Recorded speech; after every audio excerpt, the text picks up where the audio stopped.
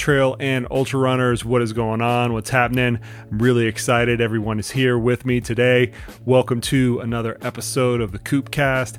As always, I'm your humble host, Coach Jason Coop. And on the podcast today, we have the dynamic duo of Nicholas Bossarin and Sebastian Hacinas to discuss all about how heat stress affects the body and how that heat stress is different in marathons versus ultramarathons.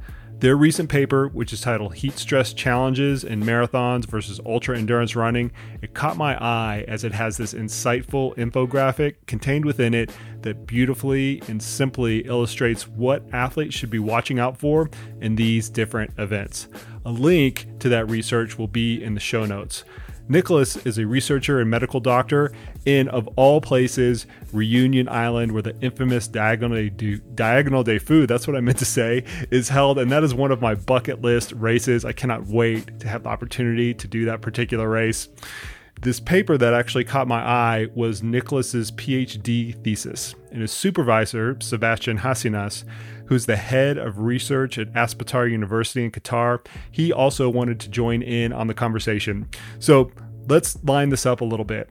If you can't tell, we have two academics who both live in really hot places. They are runners themselves, so I'm sure that they are living every last bit of the research that they produced. A little bit of a note before this podcast starts. English is not Nicholas's first language, but he was gracious enough to give this interview a go, and I appreciate the fact that he stuck his neck out there a little bit to give us some more information on heat stress. I promise you the content is worth it, so I'm going to get right out of the way. Here's my conversation with Nicholas and Sebastian all about heat stress and ultra endurance events.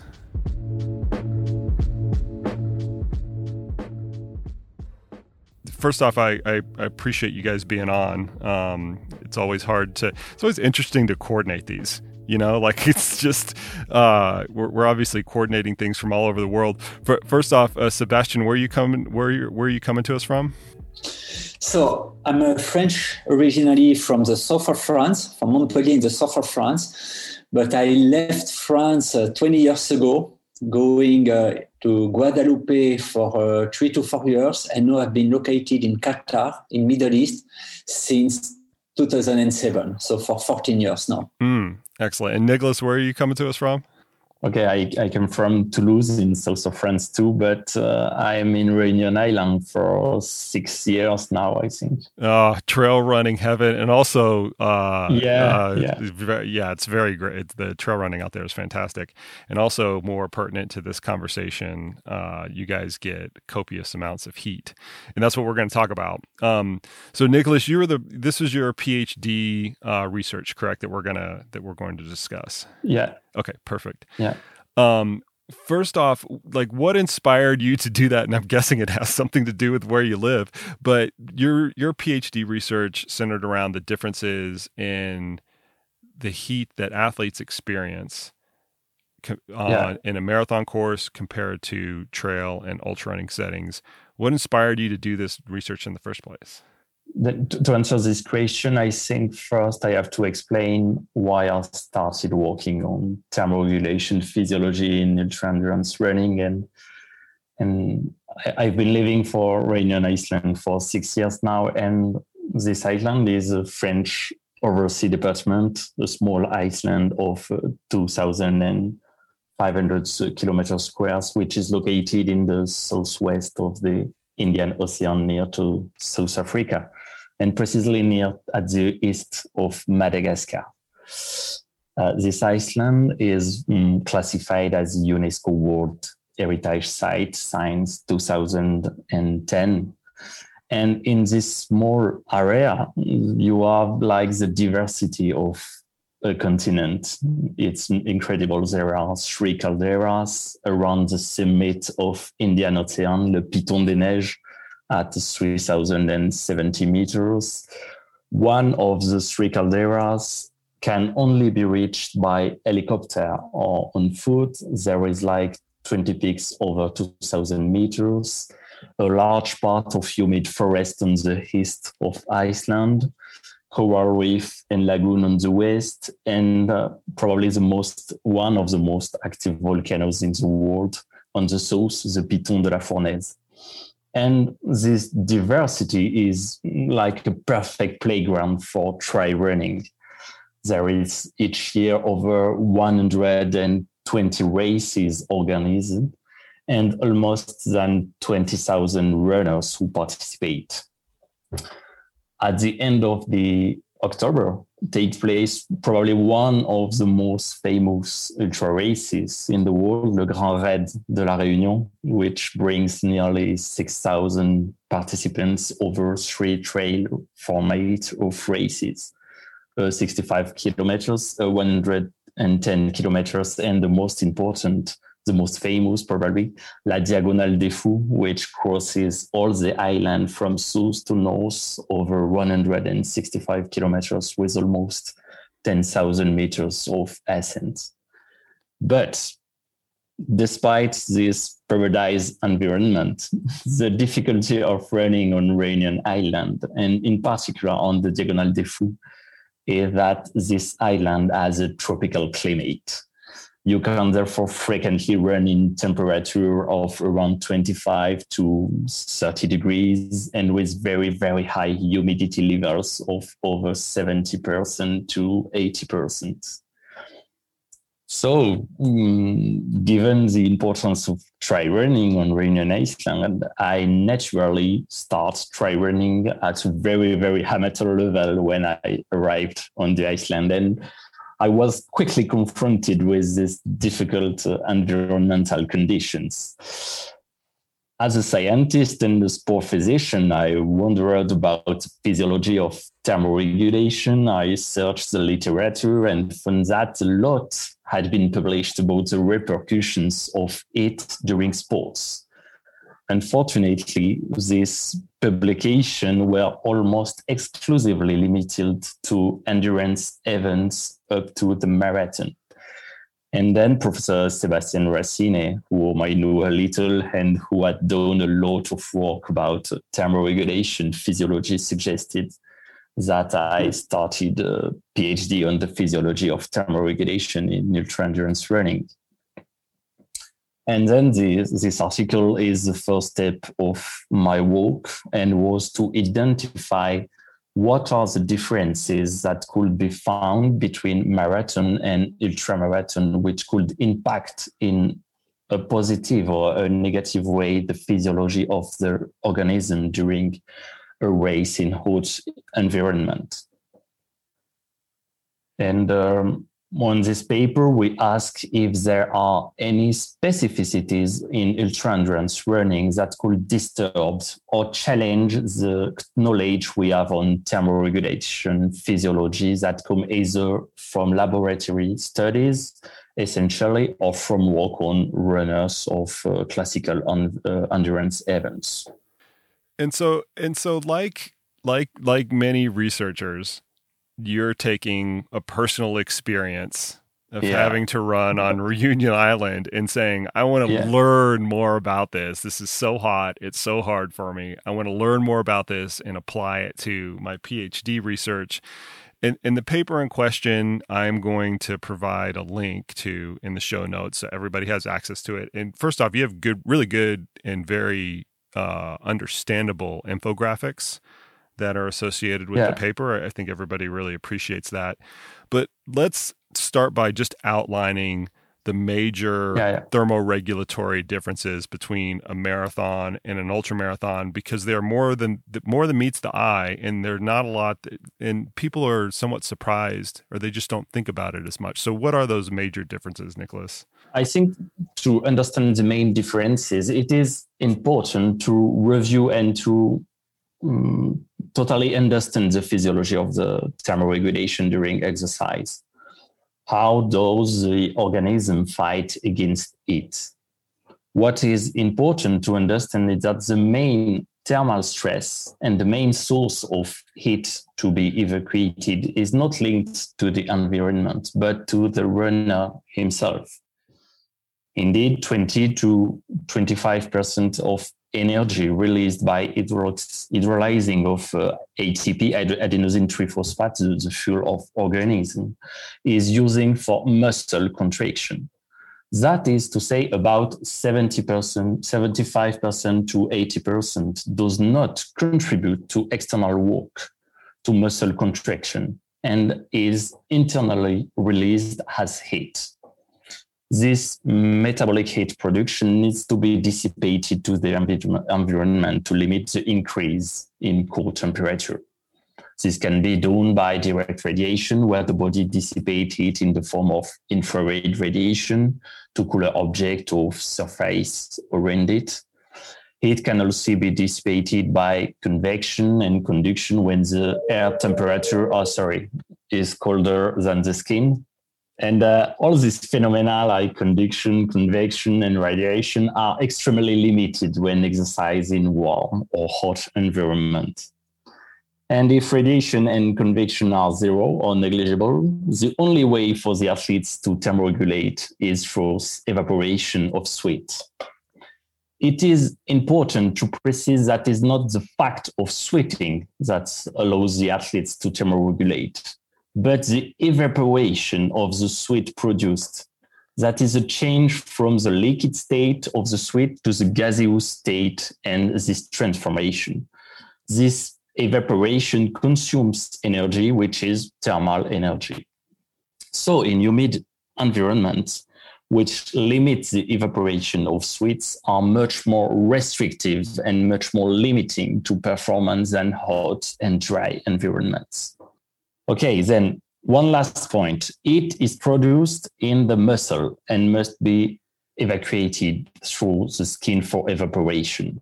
It must therefore be transported from the muscle to the skin in order to evaporate into the environment. An analogy with your car is a perfect way to illustrate this. In your car, the engine produces heat. This heat is dissipated into the environment at the radiator at the front of the car.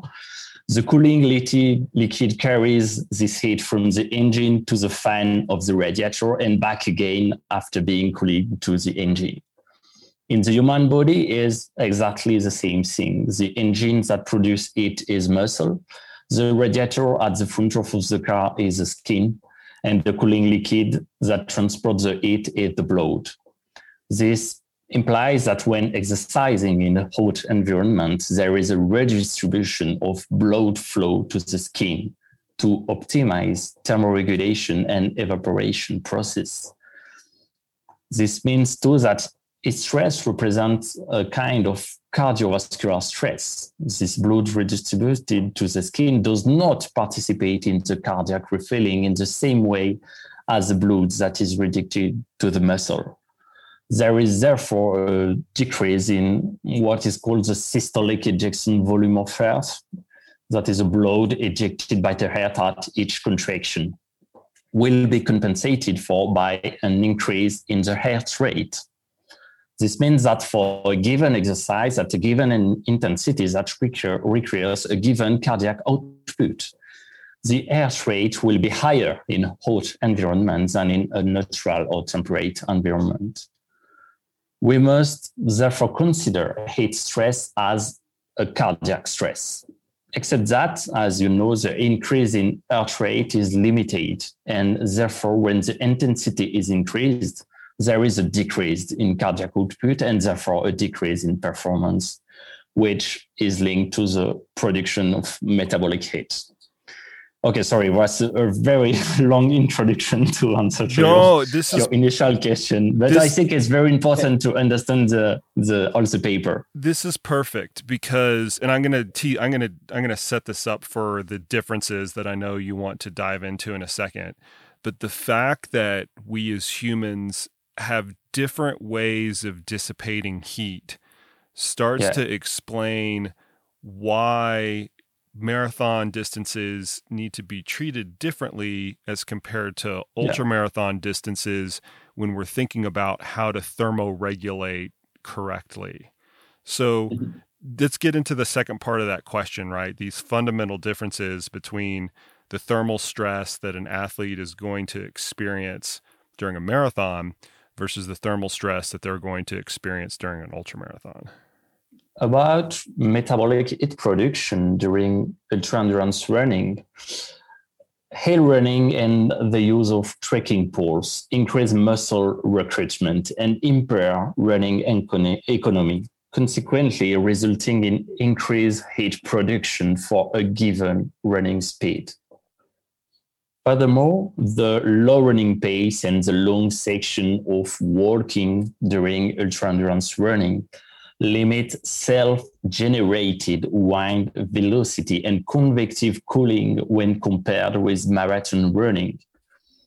However, as we have seen, the main factor for heat production is exercise intensity, and longer events may be less prone to hyperthermia in given environment as they are performed at lower intensity. The metabolic heat production is then therefore a rather protective or less deleterious factor in the limitation of performance in relation to heat in favor of the ultramarathon running over the marathon running. Okay?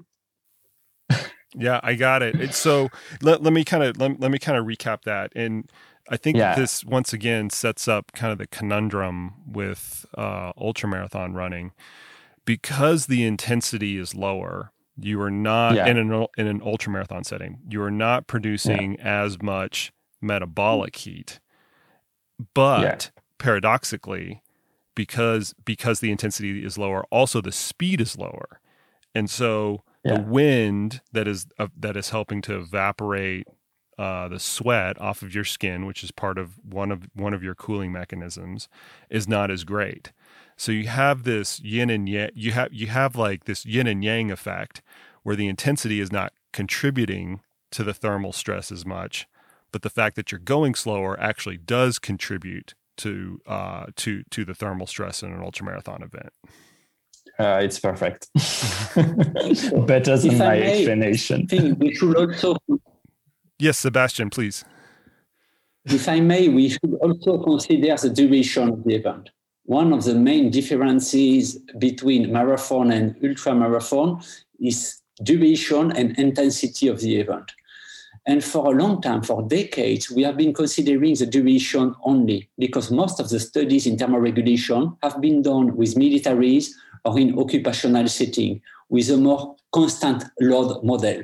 So for a long time, we thought that the duration was a risk factor, so that ultra-endurance athlete may be at a higher risk than endurance athlete. But it turned out that when you work with athletes, it's different than working in occupational setting. When you work with athletes, the main risk factor is the intensity. And that's something that became very clear, notably after the 2016 Cycling World Championship. We made some measurement of temperature in some of the elite athletes participating to the World Champ, and we saw that actually the same athlete could reach higher temperature in a time trial, that is a race of 40-45 minutes, than in a road race. A road race is 3 hours for the women, 6 hours for the men. So it was clear that for the same athlete, actually a shorter race was actually at a higher risk of reaching high temperature than a longer race.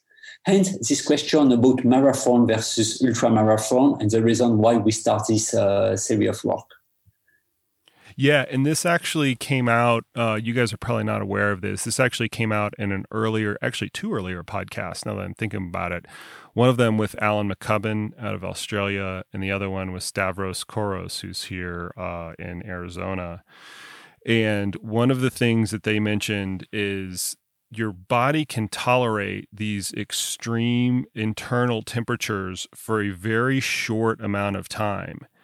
And if you're in those situations, certain cooling interventions make more sense than other cooling interventions in a situation where you're exposed to the heat for a long period of time. And the one that came up was a menthol mouth rinse, which is becoming more and more popular at the shorter events.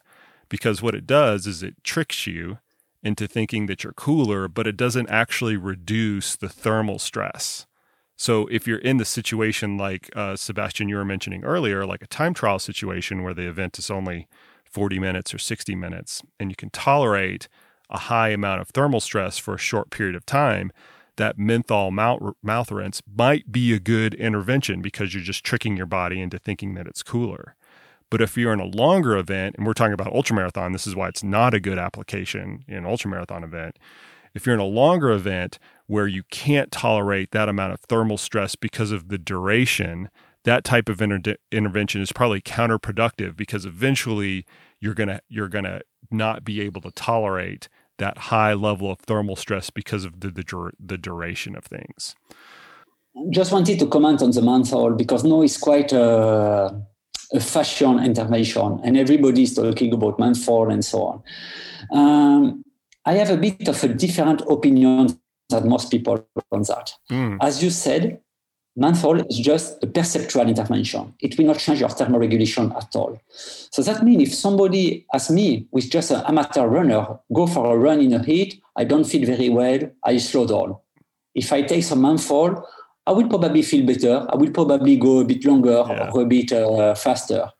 But when you look at elite athlete, the response is totally different. An elite athlete that is running to win a race is already motivated, is already at the limit of his physiological capacity, and taking or not taking menthol will not change anything to his performance. And that's we did a questionnaire very recently during the Doha World Championship, during the road race that were in hot ambient condition. And 1 to 2% of the athletes only were using menthol for pre-cooling or for mid-cooling. So it's really not something so common in elite athlete. This is more for amateur athletes. Yeah, that's a really interesting point that you bring, that the elite athletes are already highly motivated, and that trick isn't just because it is just a trick, is not going to be as effective for them. I appreciate that insight there. I'll put links in the show notes to those two podcasts, because we did discuss that aspect. But Nicholas, I kind of want to get back to the dialogue here and talk about something that is very unique to ultramarathons, and this is the duration.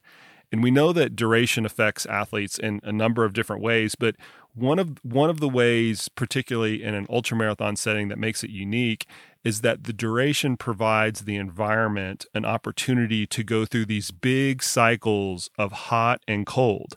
And if you think about a normal ultramarathon race, it starts in the morning. It's usually cold, except in Europe. For whatever reason, they wanted to start all these races in the evening in Europe. But most races in the U.S. will start in the morning, where it's relatively cold. It'll then go through the peak of the afternoon, which is the hottest time of the day, and a lot of athletes are then finishing in the evening, where it's very cool. This changes the way that athletes can approach their thermoregulatory strategies. Why don't we talk about how the complexities of that and how it relates to the paper that you produced? This is an interesting question, but one that has been little studied to our knowledge in the literature. I will therefore be relatively brief, as these are just assertion and source, but how can being confronted with large variations in temperature and altitude have a specific influence on thermoregulation? That is the question. The first thing that can be said is the temperature variation are important, and specifically in Réunion Island from 0 degree to 30 to 35 degrees, but not major.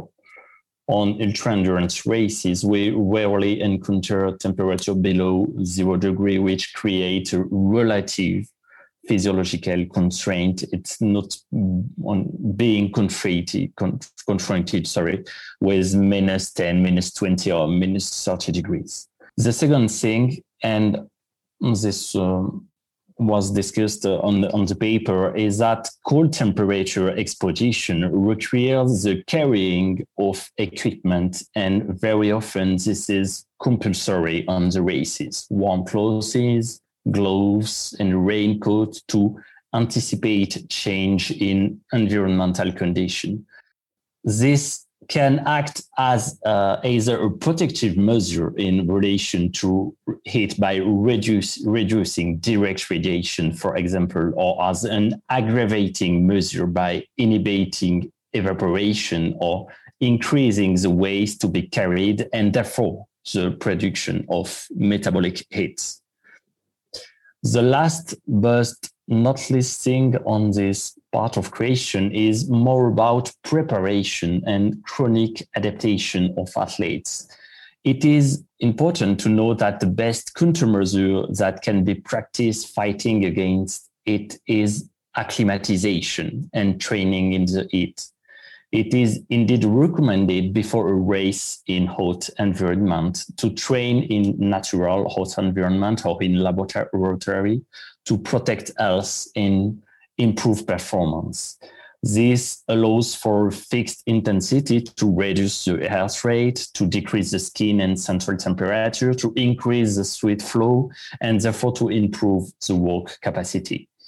However, some athletes fear that heat training will have deleterious effects during temperate race or during passages in cold environments. Rest assured, there is no deleterious effect of heat training on performance in temperate or cold climate. Either it will have no effect or it will have a positive effect. So if there is a slightest chance or risk of it being hot, it is essential to train in the heat before an ultra-endurance running. And Nicholas, can I ask you, what are the limits of that? Because a lot of athletes will take that as, I should train in hot environments all of the time. Because if you present this proposition that it's either neutral or beneficial, they'll say, well, I need to layer up and run in my down jacket or run in my long sleeve shirt to increase the thermal stress not in a natural way, but in an unnatural way. So in your estimation, what are the limits of that? I mean, should athletes be going out and seeking hotter environments and contriving things to run in hotter environments based on that strategy? Sorry, I think I need help. Yeah, that's fine. Sebastian, you want to jump in there? Thank you. Sorry, Jason. There will be two parts in my answer. The first one is that heat training is a stimulus as any other one, and it needs to be planned in your training year. So in the same way that you will go for an altitude training camp, for example, you can go for a heat training camp. Mm-hmm. You will not run only uphill, you will not run only downhill during the year, so you will also not run only in the heat. If you were only training in the heat, that will impact the training intensity. Because after a couple of hours, for example, or after even 30 minutes in the heat, the thermal stress, that is the cardiovascular stress, as Nicolas explained previously, will reduce your absolute training intensity. So you do not want to only run in the heat. That's the first part of the answer. The second part is planifying your training is the same for any type of training. You cannot be at the top all of the year. So you plan generally for one or two major races during the year. And your training is done in a way that you will have some hard training period, then you will have a taper, and then you will reach your peak at the time of the race. That's the same thing for the heat adaptation. If you want to maintain it constant throughout the year, then you will have an average level of adaptation all the year as you can have with your fitness. But you have to manipulate it in the same way you manipulate your fitness by trying to reach a peak of adaptation at the time of the race. I love that's a great answer, Sebastian, because I don't want athletes to come away with this and say, "Oh, I just need to train in a hot environment all the time." Your point that you need to periodize it strategically is very well taken. And one of the things that we all recognize here, and the audience should understand, is that any of these heat acclimation adaptations that we're seeking are relatively acute. They happen in very short time frames, and they also kind of go away in very short time frames. It doesn't take a lot of dose to achieve it, but it's not like you have to spend 4 or 5 months in a hot environment. Those adaptations happen very quickly, on the order of days or maybe even a week, versus the typical endurance adaptations that we're looking at, which take months or years to really manifest. So that is a really good point, that periodizing heat interventions throughout the year is a very smart way to go about it. That's correct. In terms of timeline, just you will need 1 to 2 weeks of training in the heat in order to gain the adaptation, and you will retain some adaptation for up to 1 month after your heat training block. Yep, very good guideline right there. I think that illustrates it really well. Okay, so Nicholas, we're going to get back to you, because one of the other things in the paper that I thought was really interesting were this cascade of effects that can stem from dehydration and or poor hydration combined with thermal stress, because it's not just overheating that the athlete will ultimately experience. There's a cascade of effects that happens after all of these unfold. What can you say about that? Okay. I think beyond hydration and dehydration cascade, which is like a reflection of an imbalance in the body homeostasis, what must be understood is all the repercussion of it on organism. And it's important to know that heat can kill. Okay, it's difficult to say, but it's very deadly. You're right. It's very deadly. Yeah. Hot environmental conditions are responsible for more deaths than all other sources of environmental mortality combined: tsunami, fires, earthquakes. These heat strokes mainly affect subject at risk, like elderly or people with chronic pathologies, but it can also affect athletes with exercise-induced heat stroke. Heat stroke during the exercise is the second leading cause of death after cardiac arrest, and some authors even believe that the incidence of exercise-induced heat stroke is greatly underestimated and could be 10 times higher than that of cardiac arrest. So what happens when adaptive systems are overwhelmed? If metabolic heat production exceeds dissipative capacity, body temperature gradually increases until exercise stop or heat-related illness. This pathological entity covers a wide spectrum of clinical forms, ranging from heat edema or rash, muscle cramps, syncope, to the most severe forms of heat exhaustion or exercise heat stroke. Exercise heat stroke is defined as a core body temperature above 40.5 degrees associated with neurological disorder, loss of consciousness, confusion, irrational behavior, disorientation, etc., related to physical exertion. This pathology is a medical emergency.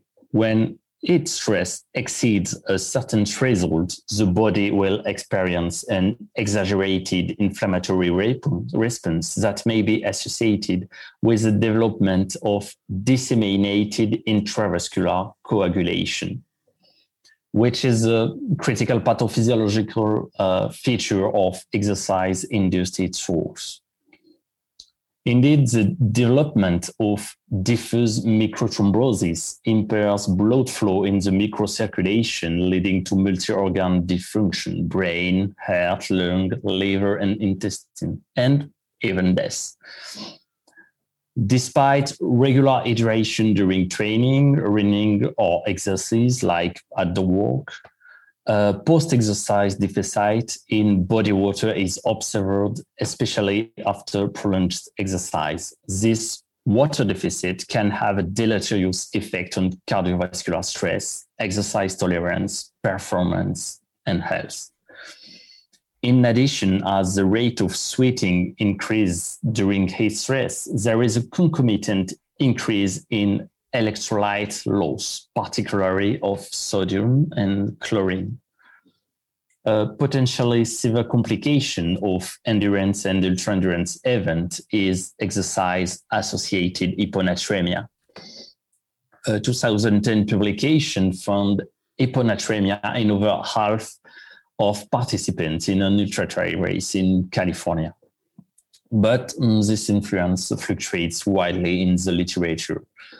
Several risk factors have been linked with development of exercise-associated hyponatremia. The major risk factor seems to be overhydration or excessive fluid consumption during activity. Whilst where hyperhydration can lead to exercise-associated hyponatremia, hypohydration during exercise in hot ambient conditions can increase the risk of developing exertional heat illness. And moreover, pronounced dehydration associated with influx of muscle protein like myoglobin caused by muscle damage may lead to kidney damage and worsen the heat stress challenges. The prevalence of this acute kidney dysfunction in ultramarathon running is nearly 45% of all running, according to according to literature. Okay, and I think that's it for the physiopathology and the pathology. So here's, I think, where what the listeners can really take away from this. First off, in ultramarathon events, this aspect of dehydration is quite prevalent. You said 45%, right? When they're looking at, I think the race in California that they're referring to is the Western States 100. Marty Hoffman, who's the former medical director there, has done a lot of research. Probably. Yeah, in that area. But there's this kind of 1-2 punch that dehydration has with respect to ultramarathoners. The first one is everybody realizes is that it decreases performance. Everybody knows that. It seems to be a recognized aspect that we're trying to avoid dehydration. But the second thing is it actually decreases your thermal tolerance as well, which acts as a positive feedback loop, because that in turn decreases exercise performance also. And also, as you mentioned, Nicholas, can have serious, much bigger than performance, serious health consequences. I mean, people can die from it. Not that we're trying to be alarmist or anything like that. But on the flip side of it, hyponatremia, which is low blood sodium, is primarily driven by over drinking. And ultramarathoners have always been caught in this battle between staving off dehydration by consuming fluids and fluids with electrolytes and not consuming too much so that they end up hyponatremic.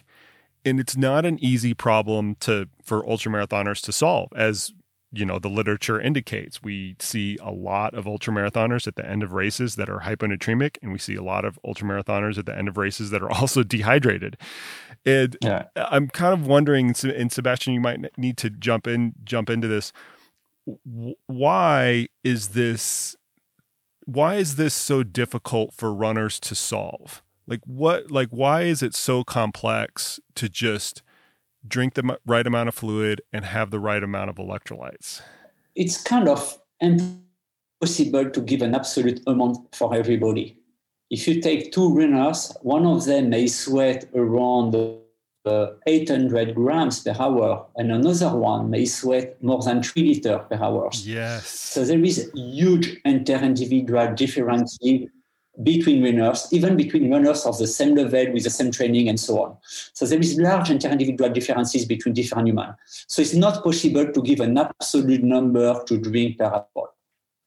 So the take-home message that your audience should remember is, first, it's normal to lose some weight during an event. That's totally normal. You cannot expect to maintain your body weight during a race. Firstly, because capacity to drink is generally limited. So it's true that in ultramarathon with a hydration bag and so on, it's easier than in traditional marathon. But secondly, also, because your gut filtration capacity is quite limited. We cannot absorb more than 1.2 liters per hour. So if you drink more than that, it's an average, it's different between people, but roughly in average, we absorb a max of 1.2 liters per hour. So everything else that you drink will just stay in your stomach, will not be of any benefit for you. You will just have a big, heavy stomach and nothing else. Right. So first take-home message is, it's normal to lose some weight during a race. Second message is there is generally no point at drinking more than 1.2 liter an hour. And third message, drinking too much and gaining weight is absolutely not normal. Yes. If you're finishing a race with a higher body weight as you start the race, or even a training, that's a clear sign that you have been over drinking. Yes. You can do the test during training. Just jump on the scale when you before to go for your run and when you come back. And if you have been gaining weight, it's clearly a sign that you have been drinking too much. Sebastian, all those messages have been resonated in this podcast several times. I'm kind of laughing over at the other end of this. Absolutely. There is a huge individual variability, not only in people's sweat rate, but also in people's sweat sodium concentrations. And it becomes very difficult and tricky to pinpoint.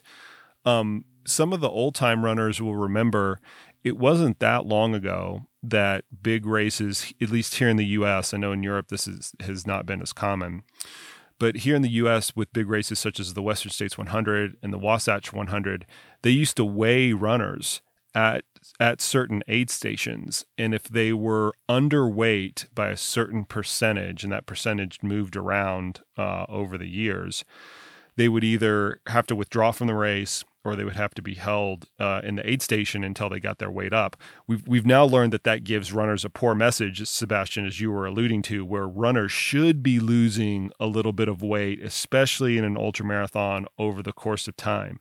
How much is debatable, and this is what the research is trying to tease out, but a few percent, weight loss it should be expected in an ultramarathon setting, and we shouldn't try to be keeping people weight neutral in an ultramarathon setting. It is not only about how much, it is also about when to lose it. Because if you are getting dehydrated from the beginning of the race, then you will be dehydrated for the rest of the race, because during the race itself, it will be impossible to reverse the dehydration due to limited absorption capacity. So the most important is to start the race well hydrated. So to drink well, for example, before the race also, not only during the race. But at the end of the race, it doesn't matter so much anymore. If you get dehydrated during the last hour of the race, who cares? You're almost there.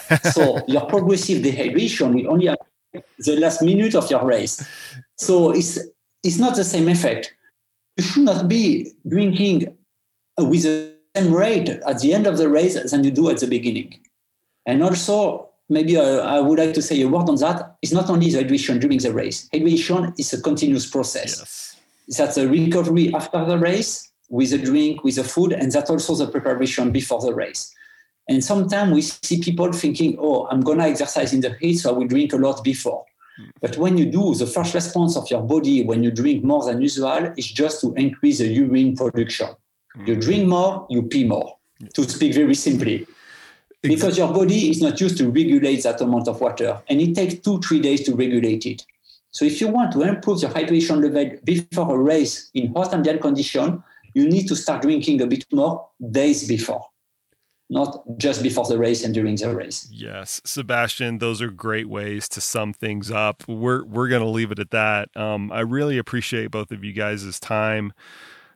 Nicholas, kind of starting with you, where can I'm going to put a link in the show notes to the research that you did, because I think all athletes should go and take a look at it and read it. It's an easy read even for people who aren't involved in reading scientific research. But where can people find more about some of the work that you're doing? Well, we publish all the results of our work on Twitter, and we try to systematically popularize our articles in the form of didactic, understandable infographics. Or, of course, scientist articles are also available if you want. But I think you can find this on my Twitter account is at N Bouscarren, Bouscarren. Sorry. And I'll include a link to that Twitter handle in the show notes as well. Sebastian, any final follow-ups from your end? Yeah, so in addition of Twitter, that is always an interesting source of information, I will also redirect you toward the leaflet that was done by World Athletics regarding road race event. I appreciate that ultra endurance and road race event may be of a different world sometimes, but still there is some good and basic recommendation in this leaflet for amateur runners during mass participation event about how to manage heat stress and to prepare for the heat stress. And for the readers who are a bit more interested in the science behind it, a lot of educational material and resources have been published this year before the Tokyo Olympics. And the website of the British Journal of Sport Medicine include a virtual e-edition with editorials with a simple take-home message and simple figures to illustrate how to prepare for the heat. Excellent. Well, thank both of you. I thank both of you on behalf of the community for the work that you're doing. Whenever I run across researchers that not only have an impact on performance, but also from a safety perspective, and obviously thermal stress is a big safety concern, as we mentioned from the onset, I always think we need to give an extra special kudos and appreciate those researchers even more, because there's more to life than performance, and everybody wants to go out and push themselves. And if we can do it in a safe manner and be more educated about how things like heat actually impact us, I think it's all the better. So thank you guys, and thank you guys from the community. I really appreciate it. And Nicholas, in particular for you, I know you were nervous about the English part of this. You did fantastic. Yeah. Thank you. The listeners are going to love it. So I really appreciate you putting the time together to put some of these answers together for our listeners. Thank you, Jason. And there you have it, folks. Much thanks to Nicholas and Sebastian for coming on the podcast today. Nicholas, I really appreciate you going out on a limb with this one. I know that you're really nervous about English not being your first language, but I love the conversation. I hope that the listeners out there got a lot out of it. And I also appreciate the research that you have put into the space, because this concept of heat stress is something that ultra runners are always going to have to contend with, and we always will have to learn more and more about it in order to maximize performance. Appreciate the heck out of everybody listening today, and as always, we will see you out on the trails.